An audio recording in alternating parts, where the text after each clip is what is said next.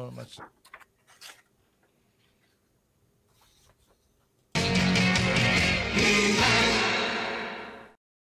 And the power of J Skull, who just dropped his notes right when the cameras just got started. Excuse me for a moment. Welcome, everybody, to the Power of J Skull. And it's that level of professionalism we have here. You know why Jason dropped his notes? He's so excited to talk about. Look at my hands. Season 5, the first 7 episodes of the final season of SheRa, Princess of Power. Yes. Feels like yesterday. I didn't even know the show exists, and here I am, Jason, with you in our penultimate episode in this retrospective series. I know. I can't believe it's almost over. It's pretty crazy, isn't it? And it's It is. But it is, you know, when I will look back at, you know, all the content I've watched over the last 5 years, this will stand out as one of the massive highlights, watermark moments for me in entertainment. This has been completely shifted my perspective on a lot of things to do with animation, especially American animation. So I'm thrilled we get to talk about the first half of this season. Yes, it is an extraordinary series and an extraordinary season because with season 5, all bets are off. They know the end is coming and they are just going to... What's the word? I don't know. Running. They're in the home stretch. They're taking swings at every pitch that's pitched to them. There. I don't think that's part of running events, but okay. Yeah, that's how much I know about sport. I don't know the terminology. That's why we're not doing a basketball show or a soccer show or any sports show. We're doing SheRa. But before we get into it, Jess, I've got to ask you: at this point, were you anticipating season 5? Like, you were right into it. You were waiting for this to come out, weren't you? I was anticipating this season and dreading this season because I love this show so much. Whenever they announced season 5 was going to be the last one, I was genuinely sad. Okay, that was my next question. It was announced prior to release, correct? Yes, it was. Yes, it was. It was announced. It was all in the marketing that this was going to be the last season. It was all over the internet. And so I was sad because I wasn't ready to say goodbye to these characters because every single one from Adora to Catra to Scorpia to Glimmer to Bo to even Hordak, I just have such an affection for at this point. And if you don't have an affection for Hordak, you're about to. Of course you are. You know? Of course, we are getting ahead of ourselves because we are a little bit. Yes, we are. But I was thinking that the other day. I was like, man, 5 seasons, you know, they're such strong characters. I'm shocked that they haven't tried to continue a spin-off or something in that universe. But Matt's probably one of the reasons why this will stand apart as being something very special because it does have a beginning, middle, and end. So it's just like Parks and Recreation. It's just like Schitt's Creek. It's just like all these other great shows that knew when to end, knows when to end on a high note. And that's what this show does. But again, we're not there yet. Not there yet. And you know what? That's probably a good segue. Let's get into the first episode of season 5. Horde Prime, Adora, Micah, and the princesses search for a way to fight back and to rescue Glimmer. On Horde Prime's flagship, Catra schemes. Of course she does. That's what Catra does. She schemes. She constantly schemes. And certainly that's a survival instinct. Let's put it that way. I mean, she's very hyper aware, very intelligent character, and she's hyper aware that she's in danger here. And I think that's in the first couple of episodes, we definitely get a sense of that. Yes, definitely knows that she needs Horde Prime way more than Horde Prime needs her. And most other characters would just bumble into that and not know it until the last minute, but not our girl Catra. Not our girl Catra. She's smart. She's a tactician. She knows she in trouble. Absolutely. And I mean, like, you know, it's one of those things with Catra that if she's so fixated on her own just trying to survive that she allows herself to even not be at her, you know, most alert at any one time. she can't deal with her own vulnerability, and certainly in that situation you don't want any vulnerability. But absolutely not. But in the strangest of all places, we kind of get that here in this episode. We get to see the first glimpses of Catra realizing that maybe she's out of her depth. But before we get there, I really want to see how this starts. What did you think of the opening of this episode? Because it's a battle scene. We're into it straight away, aren't we? I think it's interesting that we started this conversation about Catra's vulnerabilities because honestly, this entire episode is all about three of our major characters being more vulnerable than they have ever been at any point during this series. Adora is without the power of SheRa because she had to break the sword in this season finale of season 4. And so she is throwing herself into battle, sort of like the way that Catra is throwing herself at Horde Prime, trying to show her value and her worth. Meanwhile, Glimmer, who is otherwise a very powerful magician, is cut off from her power as well. She can't teleport. She can't do anything. And she is at the mercy of Horde Prime, who is going to do with her what he will. And Horde Prime is basically a cat who has a new plaything. And before the show started, you made a comment that cats don't really love you. They just kind of use you. That's Horde Prime. It's like, I have no strong feelings towards you. I'm just going to use you for my amusement right now. And your fear is my amusement. Ha, ha, ha, ha, ha. He's just so polite over it. That's He is. And honestly, I know I mentioned this last week or the week before. I watched a comedian one time who said that the quiet people scare him more than the loud people do. Because Hordak would run up to Adora and say, I'm going to kill you! And she wouldn't even flinch. Horde Prime would just walk up to her with his hands behind her back and a sly smile and say, I'm going to kill you. And that's way scarier. Damn straight. Yes. Absolutely. Now, you were talking about Adora. Like in that beginning, she's reckless, though. This is my problem with the beginning. She's so struggling, I think, to deal with the fact that she's not sure. At the beginning of this, she's in denial and throwing herself into situations that could get her killed. And this is what this episode really is about, is her just almost in complete denial of what's happened to her. And her friends have to intervene and stop her from not only maybe hurting herself, but hurting the others around her. It was, I thought, a very interesting path to go for her, because it kind of reminds me of behaviour of someone who's been through something and doesn't know how to deal with it. There's trauma and loss attached to losing SheRa. Yes, and as we've said before, Adora is not the most socialized person, mostly because of her upbringing. And she has probably never dealt with this kind of personal loss before. She's had it bred and beaten out of her. And now that she has a moment to catch her breath and think about what she's lost, she can't compute. She just cannot deal with a part of her being missing. Yeah, and you know what? This is where Horde Prime comes and plays into this. And he's so much far ahead in the way of his planning that he knows that seeing Adora's breakdown was going to be an advantage to him, because he shows a clip of that to Glimmer. Yes. And leverages that footage so Glimmer will reveal the secret of the heart of Etheria. And I thought that was wonderfully executed, is showing Glimmer, who's, like you said, in one of her most vulnerable spots, and going, well, look at your friend, she's about to die. So I'll get. And not only that, but showing Glimmer her dad. Because this is the first episode where Glimmer knows that her dad is alive. And I honestly, if I was writing this show, I don't think that I would have remembered that Glimmer doesn't know yet. Yeah. Yeah. And like, there's my dad. And then, people online go, plot hole. No, they were on top of it. No. And you know what? The instinct, I may have written it to go, no. If Dad and Glimmer are going to meet, we're going to make that an epic scene. We're going to hold back until the moment.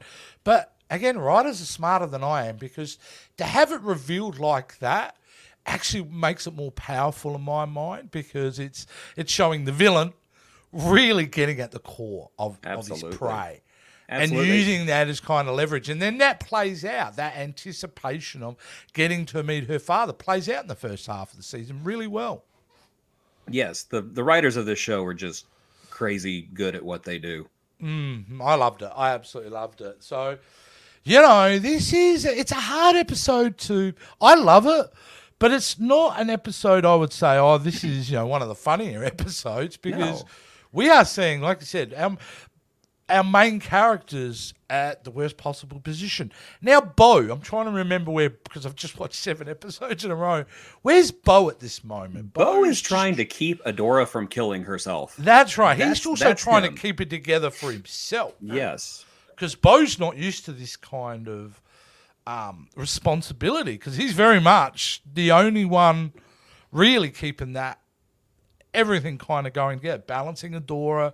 And we see that go on and on and on as we keep going through these episodes. Bo has to take more of a leadership role than I think he's ever had to do in this series. So it was wonderfully good. The interaction between Catra and Glimmer, I really enjoyed.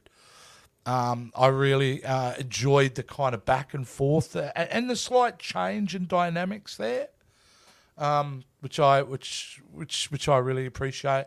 Also, the bit at the end when Catra and Horde, their interactions, Jason, are wonderful. Yes. Because you see someone so dangerous, so like unpredictable as Catra, being so dominated by Horde Prime. Yeah, Horde Prime is not here to play. He does not need her. And I think that's kind of why Catra starts to form this tentative bond with Glimmer, is because she realizes that she's not needed, and she goes to what I think is sadly the only friend she has on the ship. Yeah, it's absolutely. Somebody who hates her guts. And the other thing is, it's starting just a tiny little spark in Catra's head of, you know, knowing that, you know, she's not ready to betray everyone. Her heart's still about Adora. And I think that's the little spark that's starting to burn a bit, is the fact that she wants to reconnect with Adora. Yes, she needs some kind of connection now that all of her connections have been severed. And Glimmer represents that direct connection to Adora as well. So yeah, now I'm just trying to remember, is the dinner in this episode? I don't think it is. I think it's, I will be perfectly honest. This is such an overarching story between all of these episodes. It blurs together, but I don't think that we have that dinner. I don't think we have that dinner until episode 3, if I'm not mistaken. All right. We'll go to that when we... I could be wrong. I'm sure the internet will correct me, and you are more than welcome to comment if you wish. Yes, call me an idiot, please do. We're a couple of we're not exactly spring chickens anymore, you know. We do forget things. Speak for yourself. I'm at my prime. I'm at my prime. Here we go. Episode 2. Let's get into this one. Launch. While Adora takes a much-needed rest, Mermista reluctantly leads the princesses into the fright zone so Entraptor can try to trace Horde Prime's signal. Now, this is a bit of a change of pace, the second episode. This is more I think the light-hearted, comedic episode, which I thoroughly loved. The whole Entraptor storyline I love. And I certainly love the whole idea that Adora just needs to sleep. Yes. It's quite amusing. And when we were talking about Bo in that last episode, this episode's an example of him taking on the big brother leadership role. You know, he's trying his best to keep everyone away. Adora needs a rest. Yes, and of course, we have more Entrapta and more Mermista, 2 of my favorite princesses, just in one episode together. And they really have never been featured together before. No, and so and this was fun because Entrapta is easily distracted and she doesn't read emotions, and Mermista is just over everything. And I just love how you start seeing more of what makes these two tick. Because Mermista is great comedic fodder for the background. Oh, her catchphrase. I love that there's more to her. And even though it's taken four seasons and an episode to finally get there, I'm glad we're seeing it now. Oh, I agree 100%. And that dynamic of that storyline between the two of them, also, I thought it was really important because it's almost like the last wall in the way for her being accepted completely into the princesses is ratifying that relationship. I feel like once that relationship was ratified and they're working together, I feel like Entrapta is very much, she feels accepted now as part of the group. And where, as she explains, it's some little beautiful little moments when Entrapta goes, I'm very good with tech, but I'm not so good with people. And the fact at the end of the episode, I'm jumping ahead a bit, is that she's willing to risk her own life to help her friends. Gives Mermista finally gets to see what really Entrapta's all about. Yes, and I really enjoyed that monologue by Entrapta because I've said from the beginning, it's always been my take that Entrapta is on the autistic spectrum, just because she can't recognize other people's emotions. She doesn't understand them. But like other autistic students that I have had throughout my life, she realizes that there is something not quite right with the way that she sees things. And she can't quite put her finger on it. She's not sure how to fix it, but she wants to fix it. I found that just such an extra air of realism added to a character who's mostly been comedy relief so far. I love that moment. That's my favorite Entrapta moment. Whenever she says, I'm great with technology, but I'm not so great with people. And I thought that if I did this, you would like me. Yeah. Yes, adding that extra line, by the way, what you just said there. Yeah, it was so beautifully done. And it's a moment of honesty, acceptance, connection. It's a powerful moment in the series in a way because it is very much about Entrapta realising that, that she is understood now. She is understood. And, I like the fact that they've done this with a character who they may have done serious in other shows. The fact that she's hilarious, and she continues to be hilarious throughout the first half of the season. It's just nice to have the fact that she's not a serious character. She's an upbeat, happy character who's doing things unintentionally. Yes. And because of that conflict, they get to have an equal understanding of each other. Beautifully done. So yes, and of course we got to recognize Perfuma in this episode, constantly saving Entrapta every single chance she gets. You kind of feel that Bo has taken on the big brother responsibility, and poor Perfuma, is taking on the mothering role. Just trying to save these idiots from just running in and getting themselves blown up. And that ever positive but completely neurotic personality about her, I absolutely love, is the fact she constantly is trying to be positive, even though internally she's freaking out. Yes. I think I played that just so well. Being an adult is like, kids. That's being a parent, really, too, isn't it? Very being much any age over 25, you're like that all the time, just screaming on the inside, trying to keep it all together. Yeah. We've got to go back to the Horde ship at this point and kind of rewind the episode back a little bit, because what we talked about in the first episode about the connection that starting to form plays out a bit more now between Glimmer and Catra. Yes. And it's done very subtly, They have a confrontation and, Catra's about to walk off and, Glimmer's like, hey, can you stay? And the fact that Catra doesn't really just puts her back to the shield, I suppose. But staying there, I think, was kind of very honest for Catra. Well, Catra wants it's the one person on the ship who needs her. That's it. That's all it is. She's needed. Yeah. And she latches onto that. Like she's at sea. Somebody just threw her a life ring. I think there's more to it because of that relationship between Glimmer and Adora. So I think Catra, absolutely, but I even think there's a little bit more there for Catra because I'm a big believer, even at this early point, she's starting to think, I think I backed the wrong horse here. I'm a big believer in the hierarchy of needs. And if you've ever studied the hierarchy of needs, I think that she's looking for safety at this point. Right. And safety for Catra is just somebody who needs her even on the smallest level. Yeah. And so great respect to your interpretation. I think that there could be something to it. I really don't think that Adora is in her hierarchy of needs right now. I think that it's very base.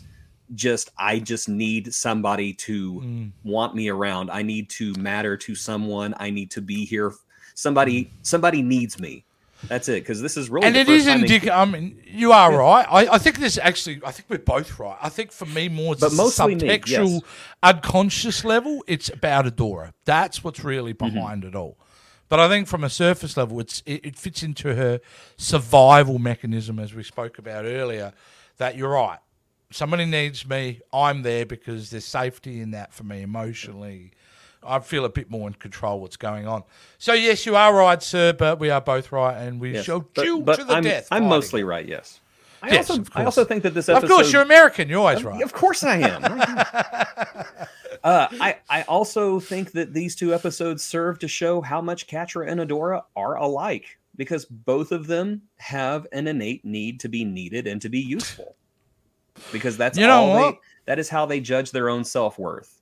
Do you know what? That's something that hadn't occurred to me, and you're so right about Adora. It occurred to me about Catra, but not about Adora. But that is exactly what's going on because of her denial and her issues with not being SheRa.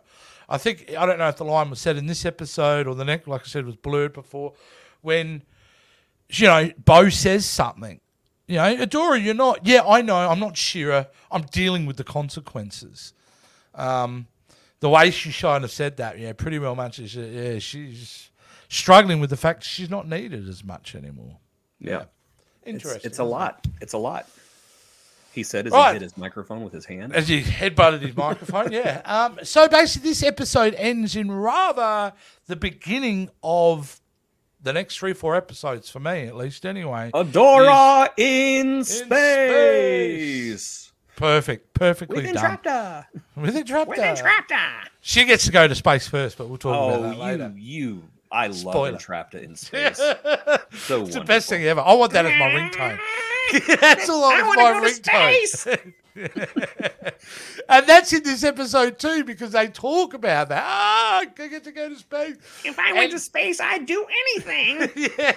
And they're not convinced. She doesn't know that they're going to take her yet. And Bo ask, if you do this Entrapped, I can't remember exactly, but Entrapped's reaction, if I can go to space. And I just love that. Even Entrapped was smart enough to go, hang on, they need my help. The only way they're getting my help is I'm on that ship. I would be like Cartman. If I could go to space, I'd be so happy. For some reason, just a side note, I've saw a couple of South Park clips on my TikTok. My For You page now is just South Park clips. Yeah, you watch a video all the way through, and that's what you're going to be seeing for the next week. Yeah. I watched a recipe video all the way through, and now I have like 40 recipes saved in my saved videos. I'm going to make that. You know what I have to do? Oh, I'm going to make that. I have to find some SheRa clips because I'm very happy for my For You page to be SheRa clips for sure. So, we end the end of this episode. We've got most of the princesses staying on Etheria. We have Adora, Bo, and Entrapta on the mission to save Glimmer. And that's a pretty pivotal point, I think. Absolutely. And I guess we're ready for the next episode, aren't we? We are as ready as Entrapta is ready to go to space. So let's do it. Okay, episode 3. Here we go. Once it comes up on the screen, corridors. As Bo, Entrapta, and Adora attempt to keep Mara's ship functional, Horde Prime orders Catra to betray Glimmer under threat of a memory wipe. Ooh. Maybe that's what I've had recently in memory wipe. That's why I struggle with it. That's what I need lately. Get rid of some of my trauma. I could go So- without remembering the 4th grade. It's pretty damn important Entraptor got on that ship, don't you think? Yes, because it is a 1,000-year-old ship that they literally just dug out of the ground. Is like, let's take that to faith. It's the Millennium Falcon from Empire Strikes Back. It is not working properly. And but you know who loves that the most? Entraptor. Of course, If everything she's went all smooth. over it, and she's so much fun in situations like this. She's just so pure, so wonderful. Yeah, and she gets to have some fun on the ship. And you know what? It's later on in the episode, but I got to show this shot. This is what we're referencing. Entraptor in space. At one point, in space. she asked for a couple of things from Adora. I need this and some rope. And she said it earlier in the episode, and then when they show that scene, Adora goes, "Oh, so that's what the rope was for." And it's just a throwaway line, but I love it. I love throwaway lines that become important later, even if it's just for a joke. Those are the best jokes. Yeah. I have to keep talking about Bo again and reinforcing his leadership role, because here we see it developing more and more where he's literally the captain of that ship. Yes. He's the only sane one on the ship, yes. Who's just full of anxiety at this point. Which I shouldn't laugh at poor Bo, because I just absolutely adore Bo. But, you know, to see him put to his test and the way he reacts, it's amusing. What can I say? It is. You know, it's Schadenfreude. Even if you love somebody, kind of watching them lose their minds a little bit is fun and cathartic. Yeah. It makes you feel better about the complete train wreck that is your life. Absolutely. Meanwhile, on Horde ship, Catra, she's starting to. She hasn't changed much. No, but she is realizing how screwed she is. Well, she leverages information she got from Glimmer and Yes. tells Hordak about the attempt to rescue. And, you know, that's when I was just like, well, come on, Catra. Like, I'm on your side to a certain point here. What are you doing at She's this point? gasping. She's treading water, going desperate. under, and she's desperate.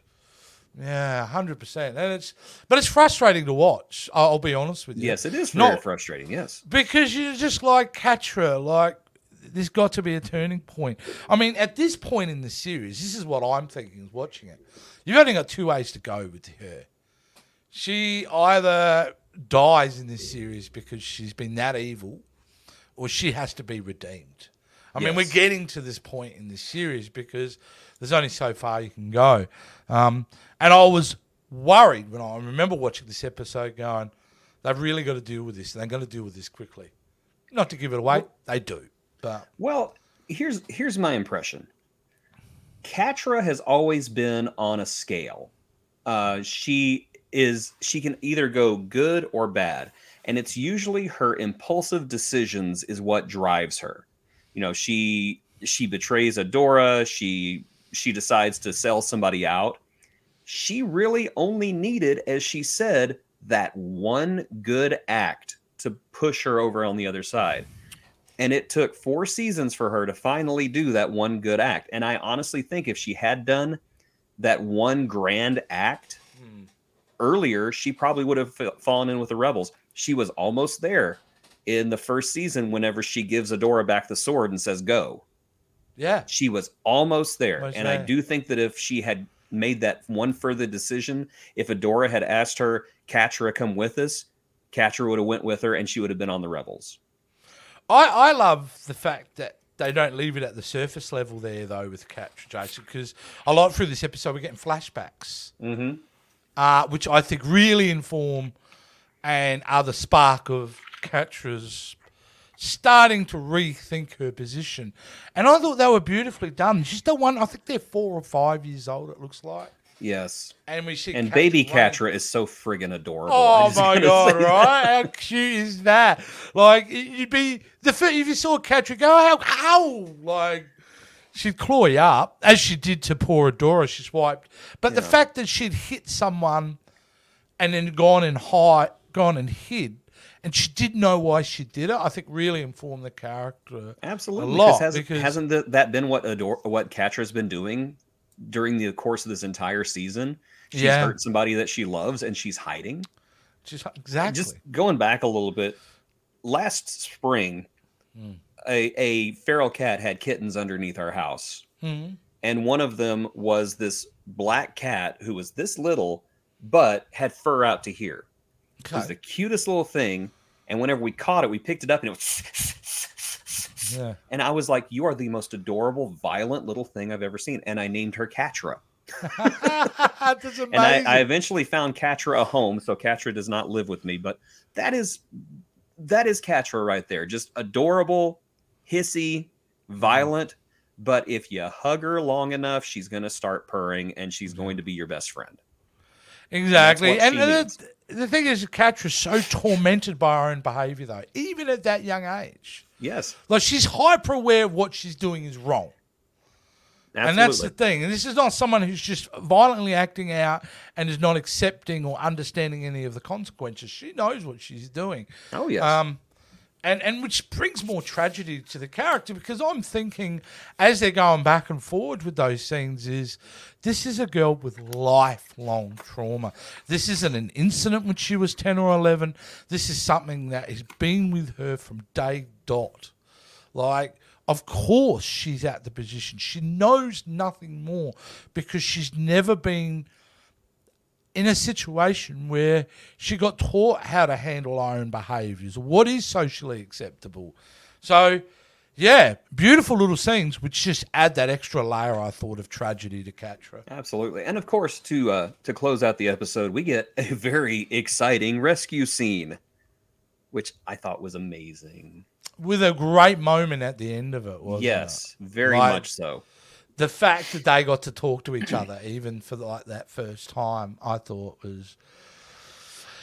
I mean, that's a turning point in the episode too. We keep getting them episode by episode here, but that's a turning point where it changes, doesn't it? Catra yes, it does. The good task. This whole season is all about changing dynamics, not even power dynamics, just personal dynamics. Just seem to change with every episode, and it's beautiful chaos at this point. Talking about beautiful, the moment when Bo jumps out. Yes. To reach for her.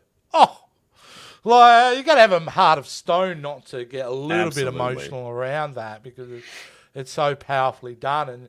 And in that moment where they're all kind of pulled back in together and they're kind of embracing, great stuff. Great stuff. Yes. You know? And you could be fooled, Jason, into thinking the best friend squad is back. But maybe not. They're back together, but are they back? Let's find out in episode 4, which is Stranded. Forced to land on a desolate planet to replenish the ship's fuel crystals, Adora meets 3 siblings on the run from Horde Prime. And that description mentioned nothing what I was trying to segue into. Not a thing, no. Not a thing, but really one of the big things about this episode is Bo is not a happy camper, and the relationship that he's having with Glimmer is very fractured. Bo is pissed. Why do you think Bo is pissed? Why do you really think Bo is pissed here? I think that Bo is, and I keep saying this word, but with Bo, I really mean it. Bo is one of the most pure rays of light on this entire show. And I remember a line from Doctor Who, and it's demons run when a good man goes to war. You have to really hurt Bo for him to be angry. And he is hurt. He is hurt. He's been hurt by his friend of forever because, there's Bo, Glimmer, and Adora, but for the longest time, there was just Bo and Glimmer. So these two are lifelong friends. And he has been hurt down to his core. And whenever that happens to somebody, they don't heal on a timetable that is convenient. They heal on their own timetable. And I think throughout this entire episode, Bo still loves Glimmer, but he's angry with her, and rightfully so. And he does not know how to express this because I think that he knows that Glimmer is... I think that Glimmer knows that he is hurt as well. He knows that she's hurt. And so they're just both hurt at the same time, and they cannot reconcile. At least not yet. Do you think for me, I'm thinking, his anger towards it goes back to when she had trouble being a queen. I think it goes right back to then because there's been several incidences, I believe, between Glimmer and Bo that have showed that fracture over time. So I don't think this is a media angle at the media situation. I think this is a build-up of a lot of stuff for Bo. Absolutely. You know, we talked about how Catra and Adora are very similar. Honestly, Catra, Adora, and Glimmer are very similar in many respects because a lot of Glimmer's decisions last season that led to this crisis between her and Bo were born out of desperation. And it was desperation to be needed and to be the person that she thought everybody else was relying on her to be. In a sense, Adora and Catra have fallen into that same trap. The only one who hasn't is Bo, and that's why he doesn't understand. Yeah. Yeah. And I'm not saying Bo is not wrong for being angry because Bo is right to be angry. He's right to be hurt. But at the same time, I understand why Glimmer did what she did. Yeah, absolutely. And I think, I don't think any of the characters made poor decisions in the moment. They did what they had to do. And that's what's great as well. It's not like anyone's choosing to they're trying to do the best thing ever, but the best thing for the situation. But, it's not working out. And so for these consequences are happening. It's no one's real fault is what I'm trying to say. It's just everyone's trying to do the right thing. And it's not working out like that. So it's causing like, those conflicts. It's like working with somebody in an office, and then that person is promoted to the boss. Mm-hmm. It's hard to maintain a friendship with somebody who is in charge like that. Yeah, it is. Because they will make I've been decisions. on both sides of that. Yeah, they will make decisions, and you're just like, what an idiot! What is wrong with it? Does this person not care about us anymore? Yeah. But being in a management position, and I can speak to that as well, it's a different world with a different set of decisions. Exactly, it is. It absolutely is. And sometimes you are a jerk, but not all the time. No, not all the time. Just most mornings between 9 a.m. and midday I was. So, no. I like to think I was a good boss. I think that was a problem. That's why I didn't like being a boss, because I hate making those decisions. Anyway, this episode is not in space. This episode is on a planet, Jason. Yes, it is. Because they've run out of fuel. Yes, they have. So they need to refuel, and they found a small planet which apparently can have the source of their fuel, which is just pretty pink crystals is what they're afterwards. It's a long way to get around the fact that we get 3 characters that, Jason, I've got to ask a question, have they existed in the SheRa universe before? I was actually looking that up right now because I was looking at their names and I was like, oh, I meant to look that up because you looked that up because their names I've got are it. Starla, Right Tall Star, and Jewel Star. Yes. Okay. The Star Sisters are 3 sisters that debuted in the Masters of the Universe Classics toy line. It all started when an envious sorceress trapped the Star Sisters in a shooting star. It hurled through the galaxy until it crashed on Etheria. They remained in their prison until the day when Swiftwind's hooves accidentally opened the entrance to their prison. After being freed by SheRa, the Star Sisters formed an alliance with her. Now, obviously, there was a bit of a gender swap with one of them in this episode, but they were established characters in the toy line before now. But this was their very first animated appearance. Okay, great. Yeah, that's what I was kind of getting. I wondered if they were on the old SheRa Filmation series. I like that. They come against, what I liked about these characters, I thought they were all really good. And yes, the gender swap was a good choice. Again, great representation throughout the series.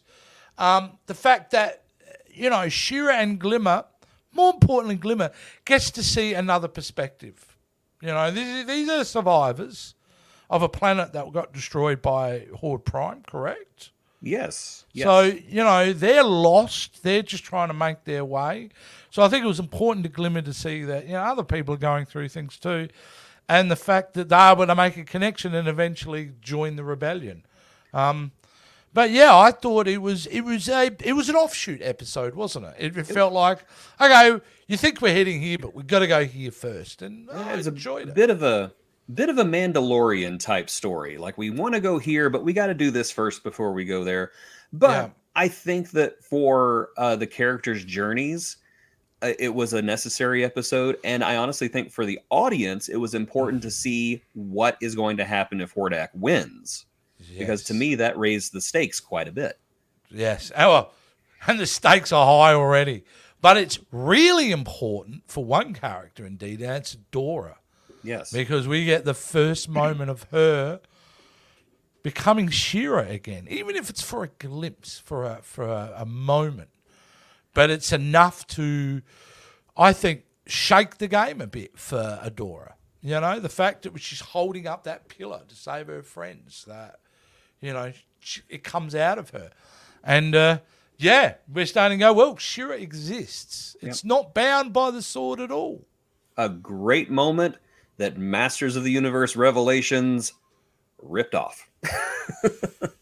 Yes! They did. Yes! I'm not going to say they ripped it off, but, you know, the spark was always in me. I was like, oh, just like SheRa. Yeah. And, you know, it is a trope. It is a trope. Yes. We've seen it many, many times.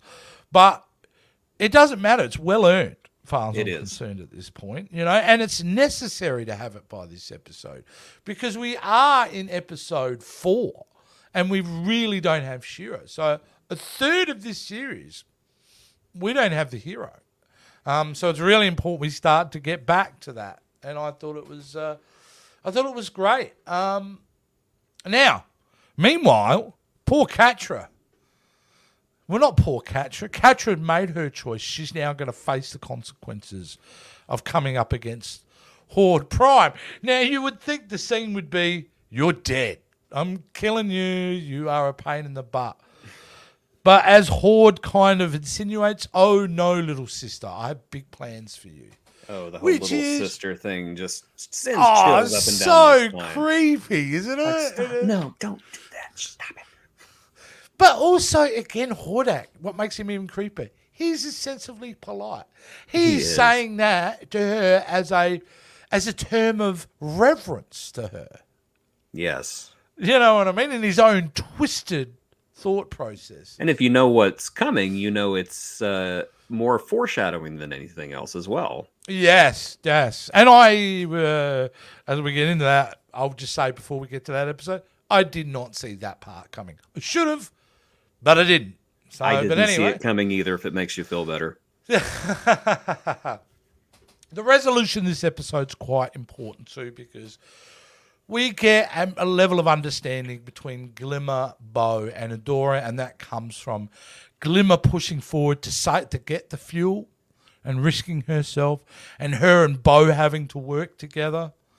And it brings a really sweet moment at the end of the episode where they've kind of they're reconnecting, and Bo says it, the best friend squad. So, yeah. So it's very sweet. And again, from a storytelling perspective, we are at the end of episode 4. We need our heroes start to get together because they are up against what I consider an impossible task. Because I'm not giving away any spoilers. Even at the end of episode 7, I have no idea, Jason, how they overcome Horde Prime. I can't see it. If someone had said to me, all right, you have to write the ending of this, I think I'd really struggle because they've put so many almost incredible sized mountain hurdles to become victorious against Horde Prime. So that's pretty crazy, isn't it? So and there's about to be more hurdles thrown in front of them too, and that's the truly scary part is that we have not seen the highest of the hurdles yet. No, we're about to, and I think that's a great segue to push into episode 5. Save the cat. Adora surrenders herself to Horde Prime, hoping to buy time for Entraptor. Bo and Glimmer rescue Catra and hack Horde Prime server. Bit of a spoilery description there, but essentially at the beginning of this episode, or even at the end of the last episode, Glimmer states the fact that Catra saved us. She saved us all. Well, she saved me, but she saved us all. Which means at the beginning of this episode, Adora is going, man, I got to go back. I can't just leave her there. Which is really kind of, when you talk about impulsive, it is a kind of selfish act, isn't it? Because the smart thing would be to go is, yeah, I appreciate Catra's.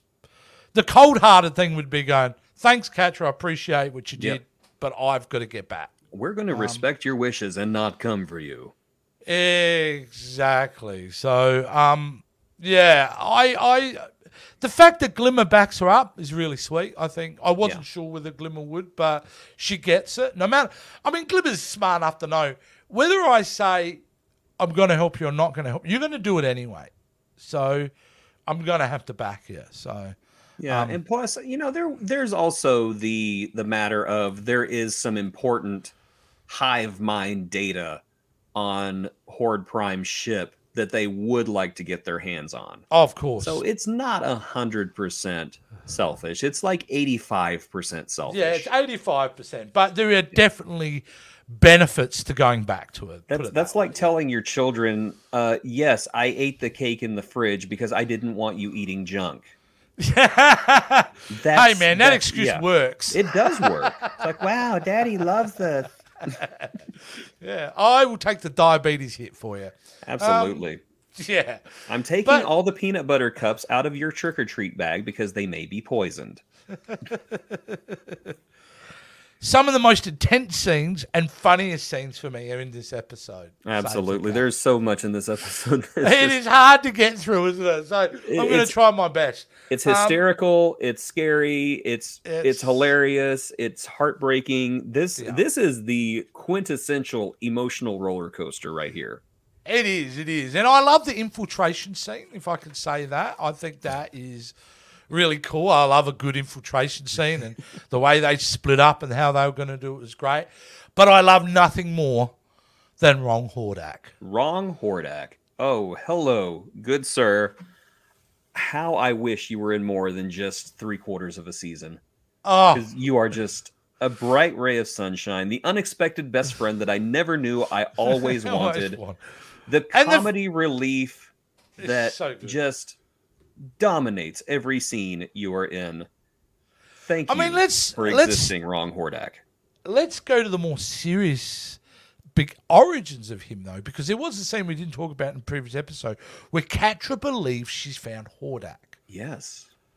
And I don't know if it was Hordak or not. We don't get long enough to spend with them because they are quickly reprogrammed as such. But if you remember, it was either in the last episode or the episode before this, the very last scene has a Hordak clone pick up that jewel, look at it, and go, Catra? Yes. So, you're right. So in a way, that wasn't the clone then, was it? No, that wasn't Hordak. It's hard to tell with the hive mind. Yeah, it's hard. It really is. I like to think that the one that picked up the jewel and recognized it was Hordak.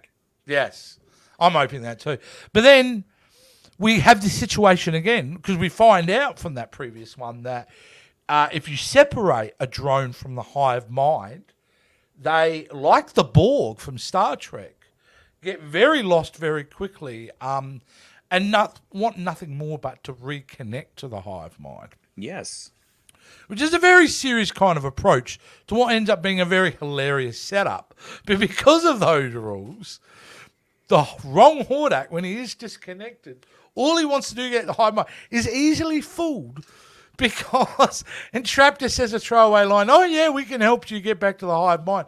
So he will give his entire life to the person who he thinks, Hordak Prime reveres. So it's this weird kind of relationship where he'll do anything he can to, get back to the hive mind. And it's hilarious.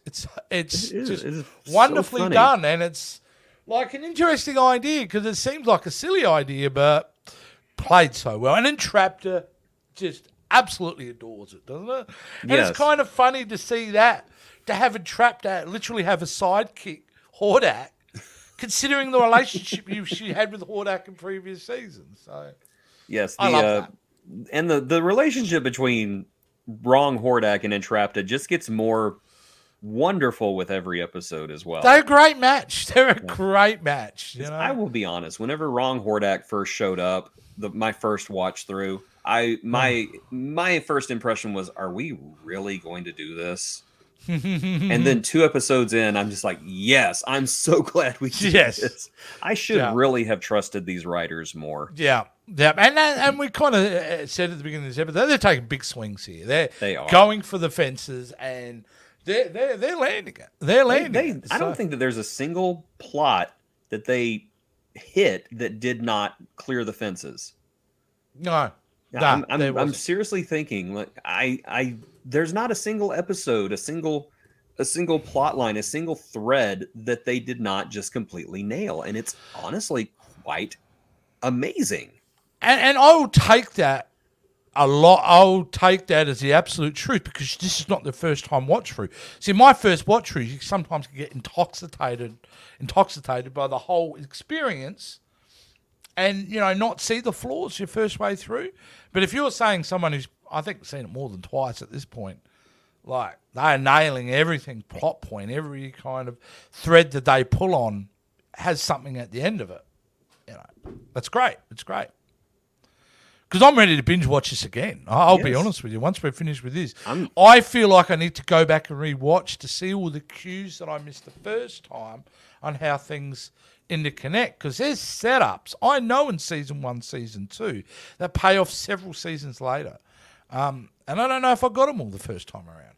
Yeah, there are. I mean, I caught them this time watching them going, oh, hey. That's again, they knew exactly where they were going to end the show. And they just went for it, and such quality writing. Yeah.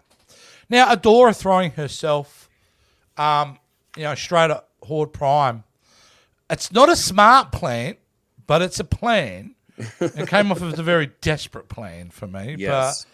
But they kind of had to do what they had to kind of do. But we're getting in Return of the Jedi territory here.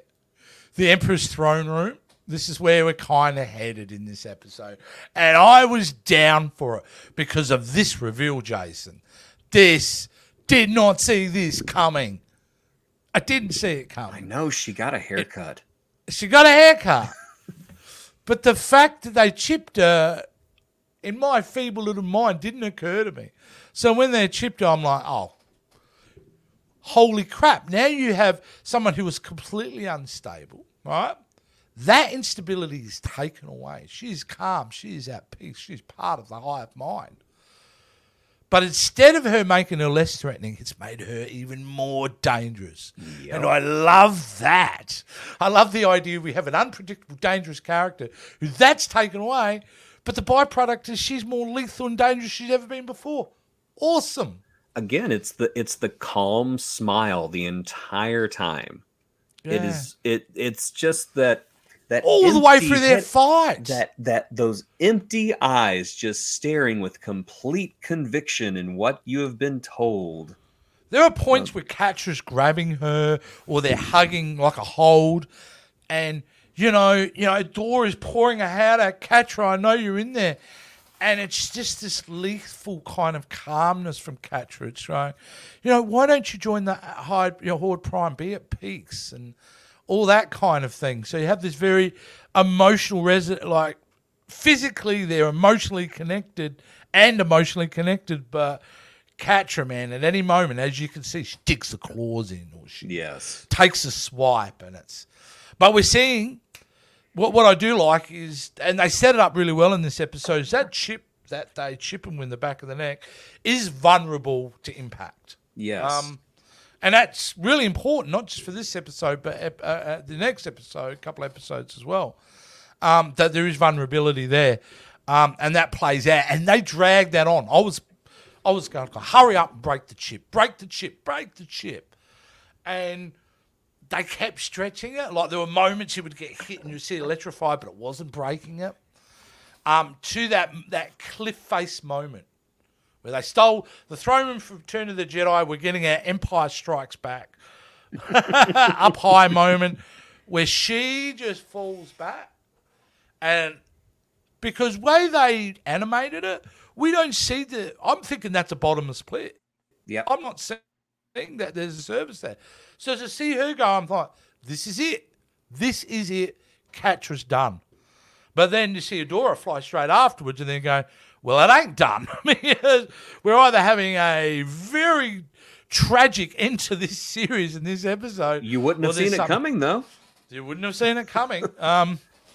But it triggers something really important. Once they land there, it triggers something really important for Adora, and that's her transformation to save a dying Catra.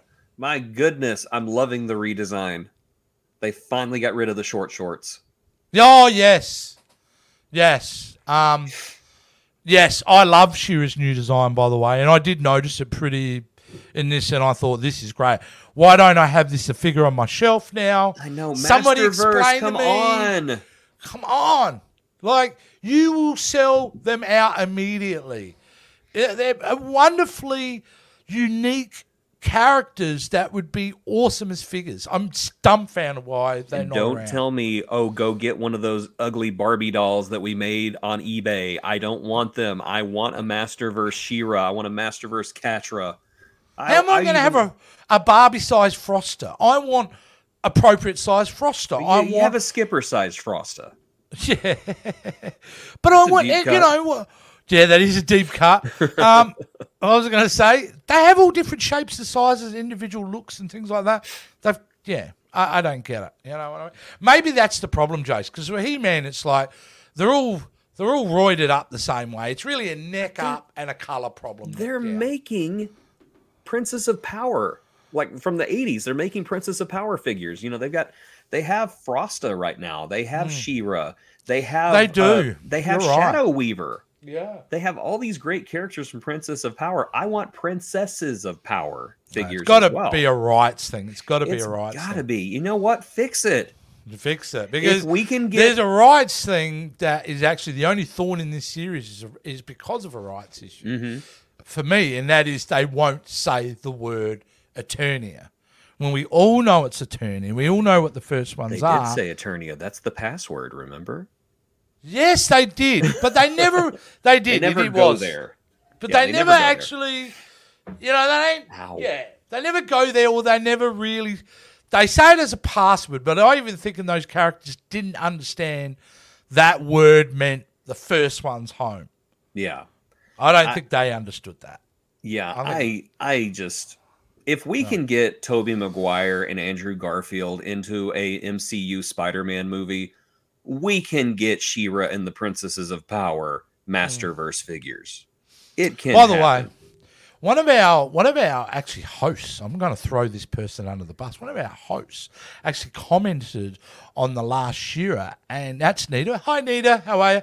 And she commented that she loved the show, but she didn't like the art style. I got to say, I love this art style, and I loved it from day one.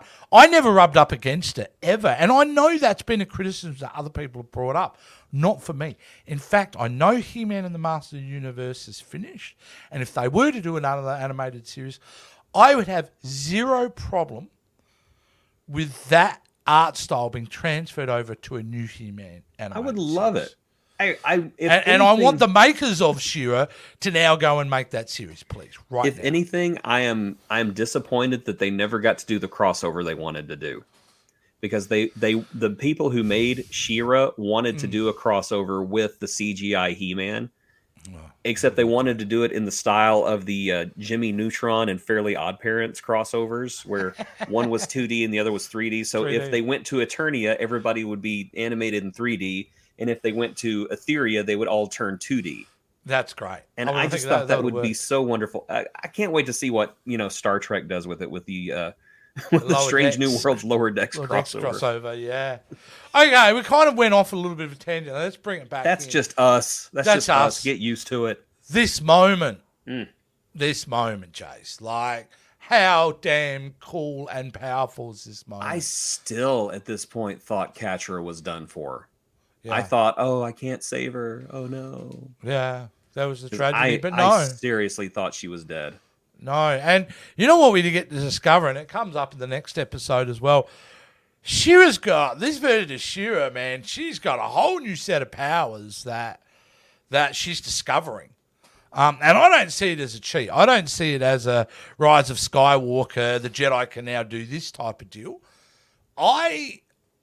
I'm down for the fact that she is becoming it's not like here's a new power to add to her power. No, she's discovering it. She's always had these powers.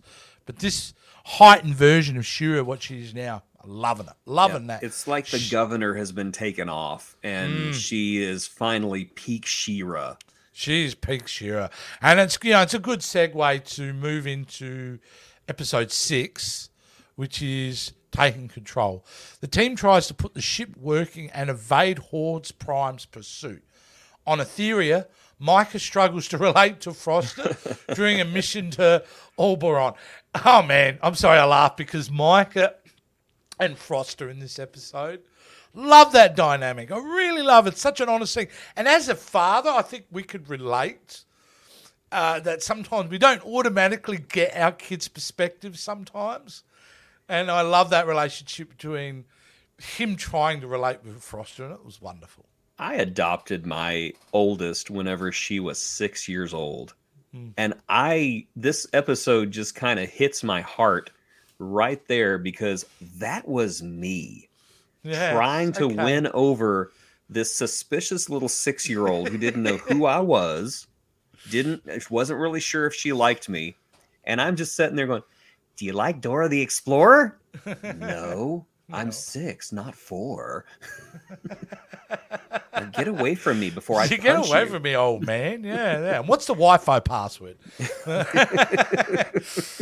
But yeah, I mean, but it's beautifully executed in this, and it's sweet because so wonderful. He's going, let's go get some ice cream, and she's got really ice cream and da. But it's really the moment that he goes, no, she just needs positive reinforcement, and so he goes, look, you need to defend everybody. That moment of goes, you need to take your power and defend the rest of them.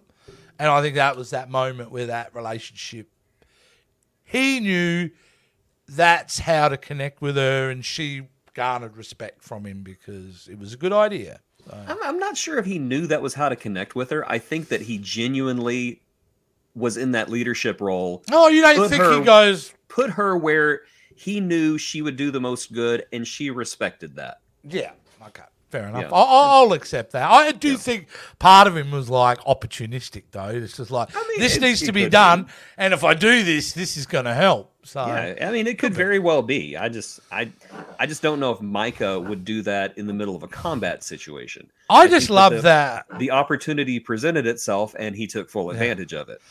And I just love that Micah is still 5% batshit crazy. Yes, he really I like is. That.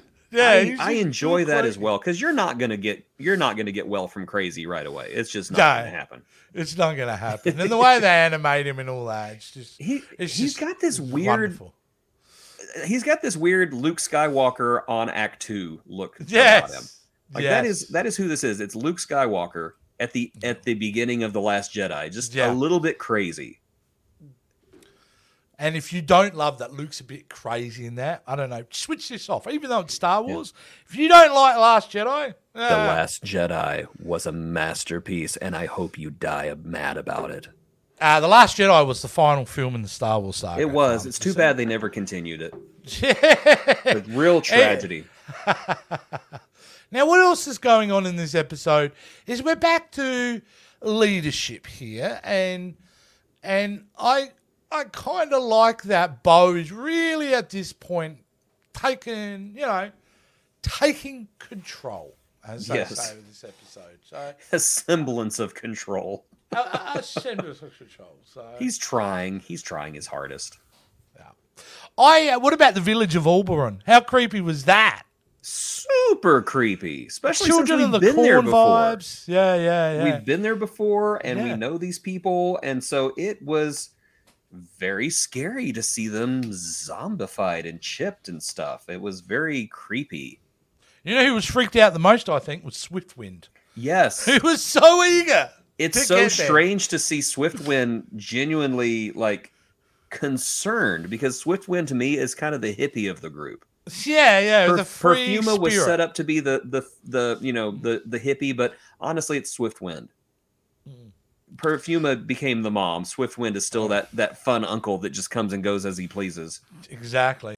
But it does reveal a very big plot detail that, and I think they may have alluded to it before, but now Horde Prime is taking control of entire villages. Yes. The campaign to distribute all the chips, I think, is in full effect. Like, a lot of people are getting chipped at this point. And the fact that it happened without anybody noticing was just perfect.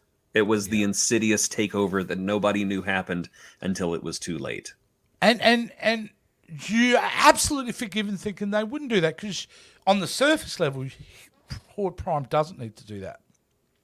No. He has the armada and the amount of drones to wipe them all out. He does it because it's efficient, and he does it because it's cruel, because cruelty is the point. And the other thing, like the Borg from Star Trek, he absorbs the information and the experiences of those who join the hive mind. So even the most basic villager in its own way has an advantage. That knowledge, whatever how small it is going to be an advantage to Horde Prime. So it's also an information gathering exercise too for him, which is really great. Yeah, so, it's all strategic, but maybe the cruelty is just an added bonus, because you know he enjoys it. What about the goofiness of Adora being overly attentive to Catra in this episode? Her hyper need to keep checking on her and connecting with her, which I kind of loved. I don't know if it's this episode or the next episode where... I think it's the next episode, so I won't kind of get into it. But... no, it is this episode where we get to see their interactions, because we feel at the last episode, Jason, that they are finally connected again now. Adora and Catra are good. No, they're not good. Not at all, which is so honest, is the fact that when Catra comes to, she's gone immediately back into her own psyche, in her own protection mode, which we saw previous episodes. She's now hiding in the room, isn't she? Yes, she is, and it's not only that; it's that Catra has essentially been violated. Yeah, and she doesn't know how to process that either. Yeah. So it's a combination of things. It's finding yourself back with the friend you have betrayed over and over and over again, knowing what Hordak did to her, which was, as I said, a complete violation of her individuality. It's so true. So you see Catra kind of balled up in the bed in the fetal position. Again, not really knowing how to process what has happened to her. Yeah. And then when Adora mentions that, hey, I'll go get entrapped her and things like that, that only reinforces her anxiety about taking responsibility for the things that she did. Because entrapped her was a big part of the plot for her, you know what I mean? They had that kind of working relationship together and a bond. But obviously, circumstances change things where Adora finds out that... how does she find out again? Sorry, I'm trying to piece together how Adora finds out that they're being tracked. I think because the ships show up. I think so. The ships show up and then they're like, oh, wait, you're being tracked. And so we have to remove the chip. And I found that it was very interesting that Catra really does not come around until she finds herself useful to everyone again. Because she realizes that, oh, wait, I can hear Hordak's thoughts if you leave this thing in. And she becomes valuable. Very valuable. People need her again. Yeah. And that's what brings her around. Yeah. Again, great storytelling. Great storytelling. Is this and again, I'm going to get confused with the next episode. Is this the SheRa and the ships? Yes, this is the one where she goes all Voltron out in space. Oh, man. Such an incredible so cool. sequence. It's just like, wow, we're going to this point. But I'm like, yes, we are. And it's freaking incredible. Absolutely. And you can't send SheRa out into space without SheRa doing space stuff. Oh, my God. And she is owning fools. She is absolutely. We get to, I think, every now and again, we get the giant sense of her powers. But, man, she's ripping ships in half here. Absolutely. She's taking them out. The fact that she surges up at the end and does this massive way that only clears the path through that asteroid field but wipes out the rest of those ships. Bravo. It's just so good. Do not trifle with SheRa. Do not trifle with SheRa. And she does the change in front of Catra, doesn't she? She does. And it's funny, And every time she changes in front of Catra, Catra is almost spellbound by it. Yeah, in awe of it. Yes. So, because that's my thing with both this and He-Man is like, do the other characters see what we see when they transform? Are they seeing all the sparkly background and the laser shooting towards? Have you noticed she does the exact same motions every time she turns into SheRa? What is with that? One of the dances. Watch the hair. Watch the hair. Watch the hair. Boom! There it goes. Where did all the hair come from? That's right. I'd be on my phone going, I'm going to film the first one. Now let's overlay them. It's exactly the same. But yeah, no, it's there's a lot going on in this episode. I don't feel we're really doing it justice. I mean, we're missing things like Swiftwind, who's been desperately on the planet. Yes. Almost in sadness, wanting to hear something from Adora or SheRa, gets that moment, and he's in joyous raptures going, she's back, which I really loved. Because with all Swiftwind's kind of blasé, hippie, free spirit thing, there's a true love and connection he has with Adora. Oh, absolutely, absolutely. So that was really sweet, I thought, as well. So, now that energy surge that SheRa emits also lets those town people free, doesn't it? I think that was Swiftwind who did that, wasn't it? Was that Swiftwind that did it? Let me see. SheRa emits an energy surge, which through her connection with Swiftwind. Okay, so yes, so it's she emitted it, and then Swiftwind kind of went bleh like that. He didn't exactly go bleh, but he did. Go bleh. Yeah, the wave came out of his horn, and it was cool. I was down for that. That was cool. So it's really good. But secretly, at the end of this episode, one of our princesses has been fitted with a mind control chip, Spinnerella. Yes. So, which is kind of a bummer way to end this episode.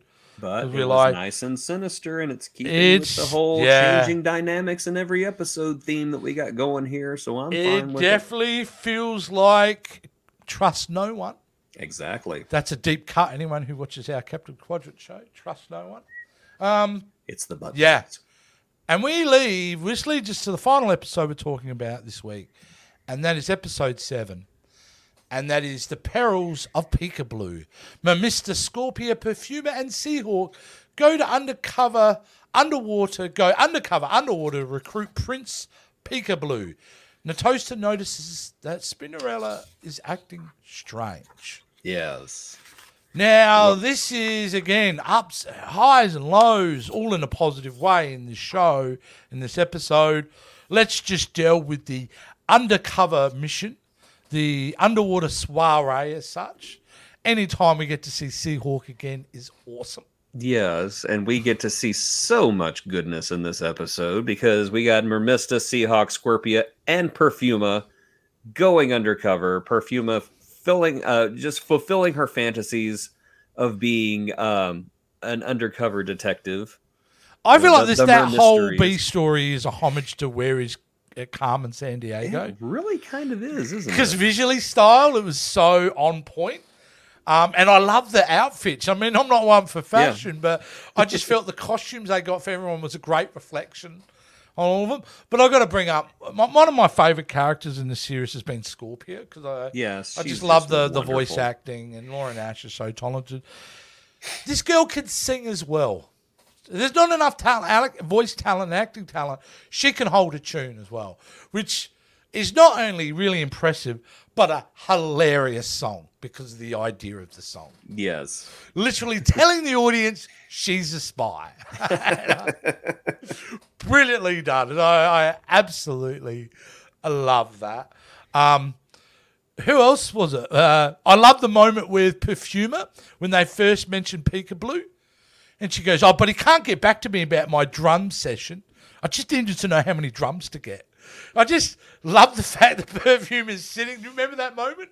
Yeah. She's just sitting there and she's like, you can get back to me about this. I just love that she's got her own internal mental thing going on right there in that moment. So. She is slowly losing it, isn't she? She is. And I think the Princesses of Power have been a good thing for Perfumer, but also quite emotionally challenging for Perfumer over this series, which has been really great.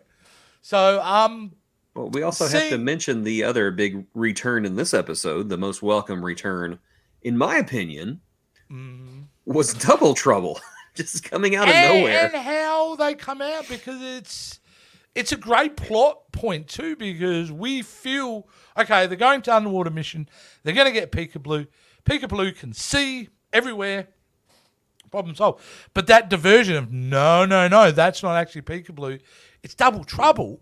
And it was great because we found out what Double Trouble got up to in the meantime.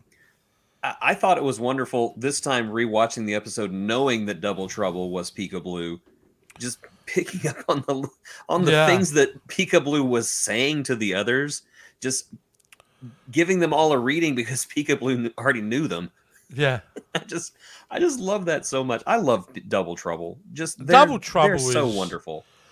Double Trouble is really, and I just love her, just everything about her. Even at the end of the episode, where they've kind of, which I'll get into because it's a great end of the episode, and it leaves on an emotional cliffhanger for me. I'm not happy about where this episode finishes, but the fact is just like, she'll turn around, Double Trouble. All right, darling, I got your point. Now let's hit it.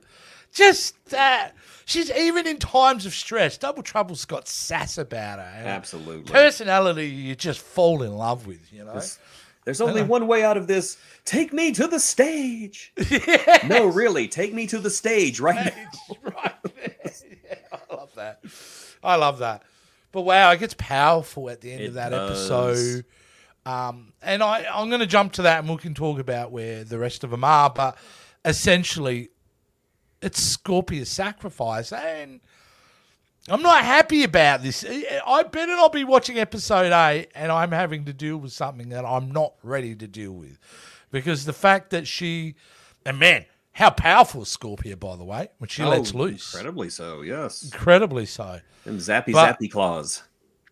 But I'm jumping to that bit, but I'm missing the biggest surprise and shock.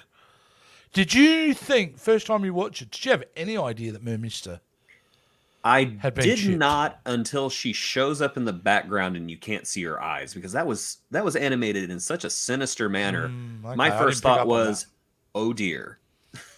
Yeah. Something ain't chipper with this. It's not the princess you want to be chipped in that environment. No. Not someone who can control water when you're in the underwater nightclub. It was, and it's not even just Mermista. That's the spookiest part. Is that they literally walked into an underground club where everyone was chipped, and they did not know it until Hordak was ready to reveal it. Man, and you know what? If anything, this just highlights the Queen going missing, like the leverage that Horde had to go into that planet and just chip everyone is nuts. Well, to me, it's like a virus. You get one infected, and then they infect two, those two infect two, those two infect two, and next thing you know, you've got 1 million people who are chipped. This is The Last of Us, but with the Horde Prime. This is zombie stuff we're getting into, really. It's with more fun than fungus, but yes. Yeah, but it was fantastic, and I... hang on a minute. There's a comment here about Spinnerella, and I forgot about this bit. Chips Micah. Yes. Which is really problematic for me because I didn't want that to happen because he is such pure of heart. Well, it seems like to me it's the most pure people who got corrupted first, because you got Natasa, you have Scorpia, you have Micah, and in a sense, for all of her put-ons and everything, Mermista is pretty pure herself. Yeah, she is. So the fact that they corrupted the best of them was it's cruel. As I said, cruelty is the point at this time of the game. And what I thought was also very great, it was the desperate message from Perfumer. Yes. Like, it was desperate. Don't come back. They've set a trap for you. They're gone. They're gone. Like, wow. And that's where the episode's finished. And I can honestly say, Jason, I've not watched a second after the end of this episode. So I have 6 episodes. Well, I don't know what the hell is coming. I don't know how they get out of this. because everything is in the worst possible situation for our heroes right now. And I fear it's only going to get worse before it gets better. Without spoiling anything, I'm in for a bit of a ride coming up. You are indeed. Because I have been watching ahead because I have no self-control. Yeah. Just reminding myself of what a great... But you've also seen it before, so it doesn't matter. Yeah, but I wanted to remind myself of just how great this final season was. So, yeah, wonderful. But again, with all that trauma, can I just go back to saying how much I love this girl? Oh, the dress is so And her pipes were so good. Yes. I just love everything about her. So great. So, and also another last little moment before we end this off is this moment here. Just seeing... It's so bizarre to see... Watching season 2 or season 3 and now seeing this. I know. She got a haircut. Well, you've got Entraptor and Catra there working together with Bo and Adora. Wow. So, here's what I want to know. Where did Catra get her clothes from? Did she just have a spare suit on this ship? I mean, what's the deal? Where did they get another Catra suit from? I have no idea. Maybe she had some overhead luggage left somewhere they brought along. Plus, I think it's a really great visual parallel that Catra has lost some of her armor because she no longer wears the helmet. True. So she is a little bit disarmed. A bit of Samson happening there. Maybe not Samson when she loses her powers, but she's so friggin' adorable though. She's just so grumpy all the time, and just look at her, just I'm like Bo every time she does anything. I'm like, oh, look at her. Well, now Catra being the big name of this first half of the series, it only seemed pertinent, Jason, that we, as part of our next segment, and that is casting call, that we tackle the big fish because we're nearly done with this series. I know. And we haven't cast we haven't cast Adora and we haven't cast Catra. So this week we're in our casting call. We are casting Catra in our multi-billion-dollar movie. Now we're going to make Avatar 2 look like a Hallmark movie. That's how much money they're giving. And this is no small order either. I remember whenever I suggested doing Catra, I'm like, well, we only have 2 episodes left. We better do Catra and Adora. And then after I told you that, I was like, who the heck am I going to get to play Catra? This is I found it really tough, but I may start this one this week. But I had a moment where I was reminded of a performance by a young lady in one of my favourite films last year, which I loved. And that was a movie called Bullet Train. And there was a young actress in there playing the daughter of a hitman, but playing a schoolgirl for most of it, called Joey King. Oh, yes. So I started thinking about Joey King. And what I loved about her, and in some of the roles that she plays, is she's got that look of being dangerous, but also very vulnerable at the same time. And I think that's really important. I think I've messaged you, attitude is a big part, I think, of trying to cast this role. And I think Joey King could take that and really run with it and really emote, especially facially, the internal struggles that Catra go through. So she was my pick for Catra, Jason. And in Bullet Train, she really did. She was playing both sides there for a while. So I mean, I can see that. You mentioned her earlier. I was out grocery shopping, and you texted me. I'm like, oh, Joey King. Who the heck is Joey King? And I just forgot about it and kept going. But yeah, great movie, great actress. Yes. Yeah. So she was, and I did feel proud of because I was struggling. I didn't know. Then you come along and really pick a really great choice too, in my mind. Yes. I chose an actress that I honestly respect both as a professional and a woman of color who uplifts fellow women of color around her. Mm-hmm. She uses her position and her privilege to promote other people, and not only that, but every part she plays, she has shown herself to be versatile. She has shown herself to play characters who are cynical, while at the same time also a little insecure. I don't think she's ever played a straight villain, at least not to my knowledge, but I think that she could easily slide into this role, and that is why I chose Zendaya. Great choice. And you know what, Jason? If you want to talk about her range as an actor. Oh, it's watch incredible. a Spider-Man movie and then go watch an episode or two of Euphoria. Oh, absolutely. She's talking- outstanding. And when you talk about being a villain, I have seen that in Euphoria from her. I actually have not seen too much of Euphoria. I've seen a little You really bit should, of it, but because not too much. she is obviously in that show without spoilers. She's dealing with drug addiction, and we know with all the many facets of drug addiction, being manipulative, being self-serving, being mean is part of that. And she does it so well. She's a great choice because you're right. Is there anything she can't do? I mean, she's a Grammy Award-winning artist. She sings, dances, acts, and is talented at everything. I don't like her now. The funny thing is, it still feels like she's at the beginning of her career. I have no idea how old she is. She feels like she's still a don't know. teenager. She feels like she's still new. But then I'm thinking, I'm well, gonna look it how long has she been on the scene? It's just, I just see nothing but greatness in her future. She's 26 years young. Especially after she wins 14 Oscars for playing Catcher in our movie. Which she would. She would be totally amazing. would. She'd be amazing. But you could slot her in. I could see her as a Mermister. I could see her. She could play Bo.